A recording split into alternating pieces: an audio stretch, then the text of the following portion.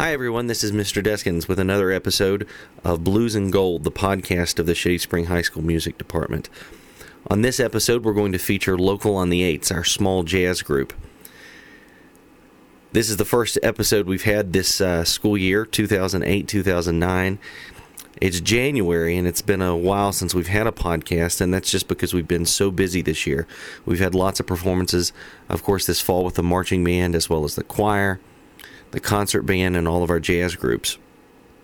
One of the busiest groups at our school is Local on the Eights, our small jazz combo. They've performed for County Board of Education events, for State Department of Education events.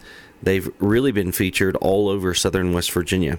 Last spring, they were chosen as one of just a few instrumental groups to perform for Arts Alive, held at the Clay Center in April. It was a very big honor for them to be chosen.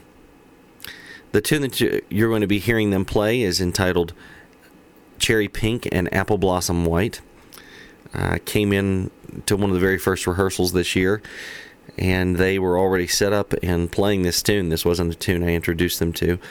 This is something that a couple of them, I think, heard on a recording or was suggested to them, and they just basically learned on their own, did the arranging on their own.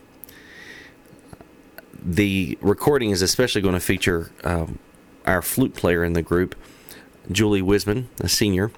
Also featured are Chelsea Jones on the vocal, David Osborne on trumpet, John Osborne on valve trombone, Matt Pitts on tenor saxophone, Amna Khan on the piano, our newest member, freshman Holden Akers-Toller on the bass, and Emily Perdue on the drum set. I hope you enjoy it.